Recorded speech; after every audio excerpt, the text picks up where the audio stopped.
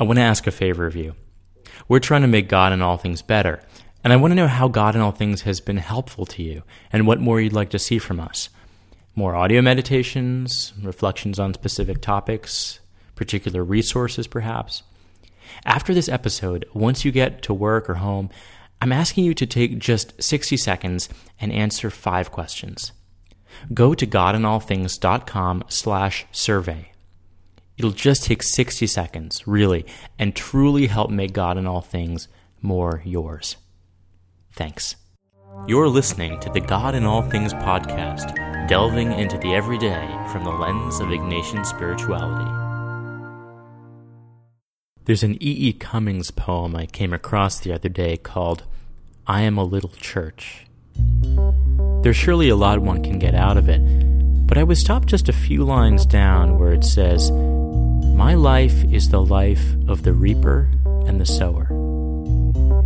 What I noticed is that I do plenty of sowing, but not enough reaping. My life is busy enough as it is. I'm a full-time graduate student. I have an internship twice a week, a wife to be attentive to, a blog, and a podcast to maintain, and I'm even now working on a book. I absolutely love sowing seeds and helping others find God, but I realize I do not do enough reaping. I don't make the time to sit and pray often enough, or read another's blog, or do spiritual, not academic reading. I need to reap more. For others, they may do plenty of reaping, but not enough sowing. They may need to be more attentive to their loved ones or friends, or do more writing. Their reaping may include lots of reading and absorbing new theologies and new ways of prayer, but they may not share it with others. As with being a contemplative in action, our contemplative life, reflecting, praying, etc., must be shaped by our active life, doing, giving, and vice versa. I think E.E. Cummings' line tells us that we need to strike a balance, that our life involves a more level scale of reaping and sowing, giving and receiving. It is far from selfish to receive. We cannot give genuinely if we ourselves are not able to receive with open hands.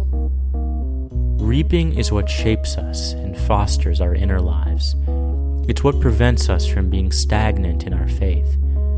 And it's what gives us new seeds to sow in others' lives. A spiritual director who does not pray him or herself cannot be a good spiritual director. If I, as a podcaster, never reap what I sow, then all I say and offer on this podcast is just talk. That said, I'm going to take a month's break from my Monday posts to do a bit of my own reaping.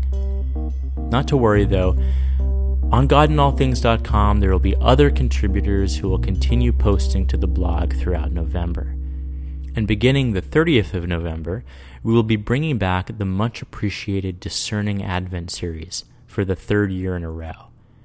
There'll be more about that next week at godinallthings.com. Well, it's the end of the episode, and I still want to hear your input on how to make God in all things better.